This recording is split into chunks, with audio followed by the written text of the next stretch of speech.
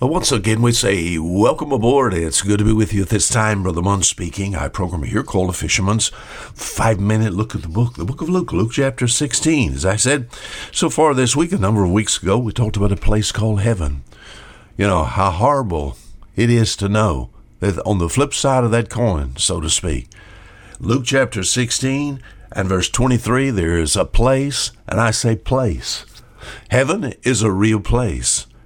Hell, a real place. In verse 23, all right, we've seen that so far this week, there's this rich man, there's this poor man. They both die. As far as the rich man is concerned, and in hell, he lift up his eyes. He went to hell because he was rich? No, he went to hell because no preparation for his soul. And what in hell is going on?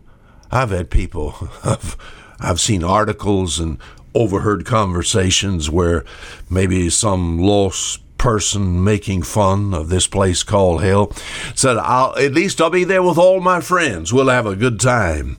It says, he talked about how they'll participate in the drinking of alcohol and the doing of drugs. Don't think so. Don't think so.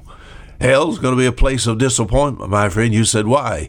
Because Luke 16, verse 23, it says, and in hell he lift up his eyes, being in torments.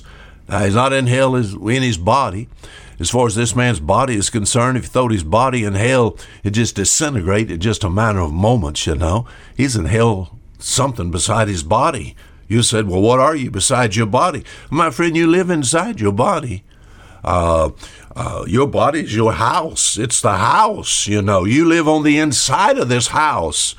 This person on the inside is given. We think about the soul, as it's mentioned, especially we get in the New Testament. My friend, you wouldn't want to trade your soul for what shall it profit a man if he shall gain the whole world and lose his own soul. My friend, to take a chance, and having to spend forever in this place. This guy that's in hell, he said it in hell, he lift up his eyes, so a soul has eyes. It says, being in torments. What? This man is tormented.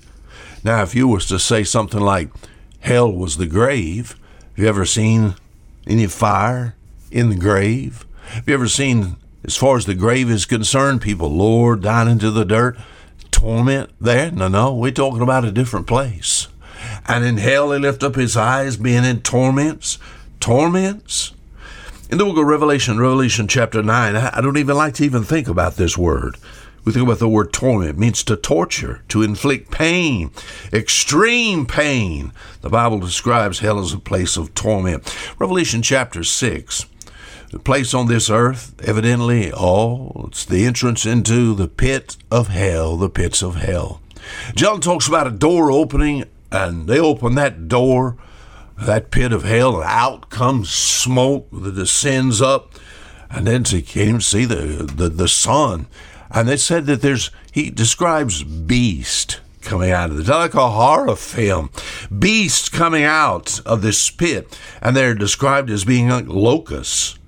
And the Bible says they have tails like scorpions and a face like a man. What a horrible beast. And the Bible said they have the power to sting men that's on the face of this earth. And their job is to torment, to just grab someone and sting them to the point whereby the person screams and hollers and yells, and yet they can't die. Then they leave them alone, and then they come back and sting them again. Just torment. Revelation chapter 14, verse 10 and verse 11 talks about the smoke of their torment ascends up forever and ever. They had not rest day and night. To be tormented. And then the cry in verse 25, we've seen in verse 24, the cry for mercy. What's going on in this place? Bible describes, Jesus called it. And by the way, it's a certain place, not just a figment of your imagination where you all throw it out of your body and you out thinking about this or floating around on a cloud or maybe in the depths of some sea somewhere. No, a real place, a cry of torment and the cry of mercy. Have mercy. The problem is, there's no mercy in hell. The cry for mercy is now. Mercy is extended today from the hand of Jesus. Have you asked for this mercy? So good to be saved. I'm so thankful I don't have to go to this place Jesus called hell. Now, till tomorrow, Fisher Munn saying goodbye.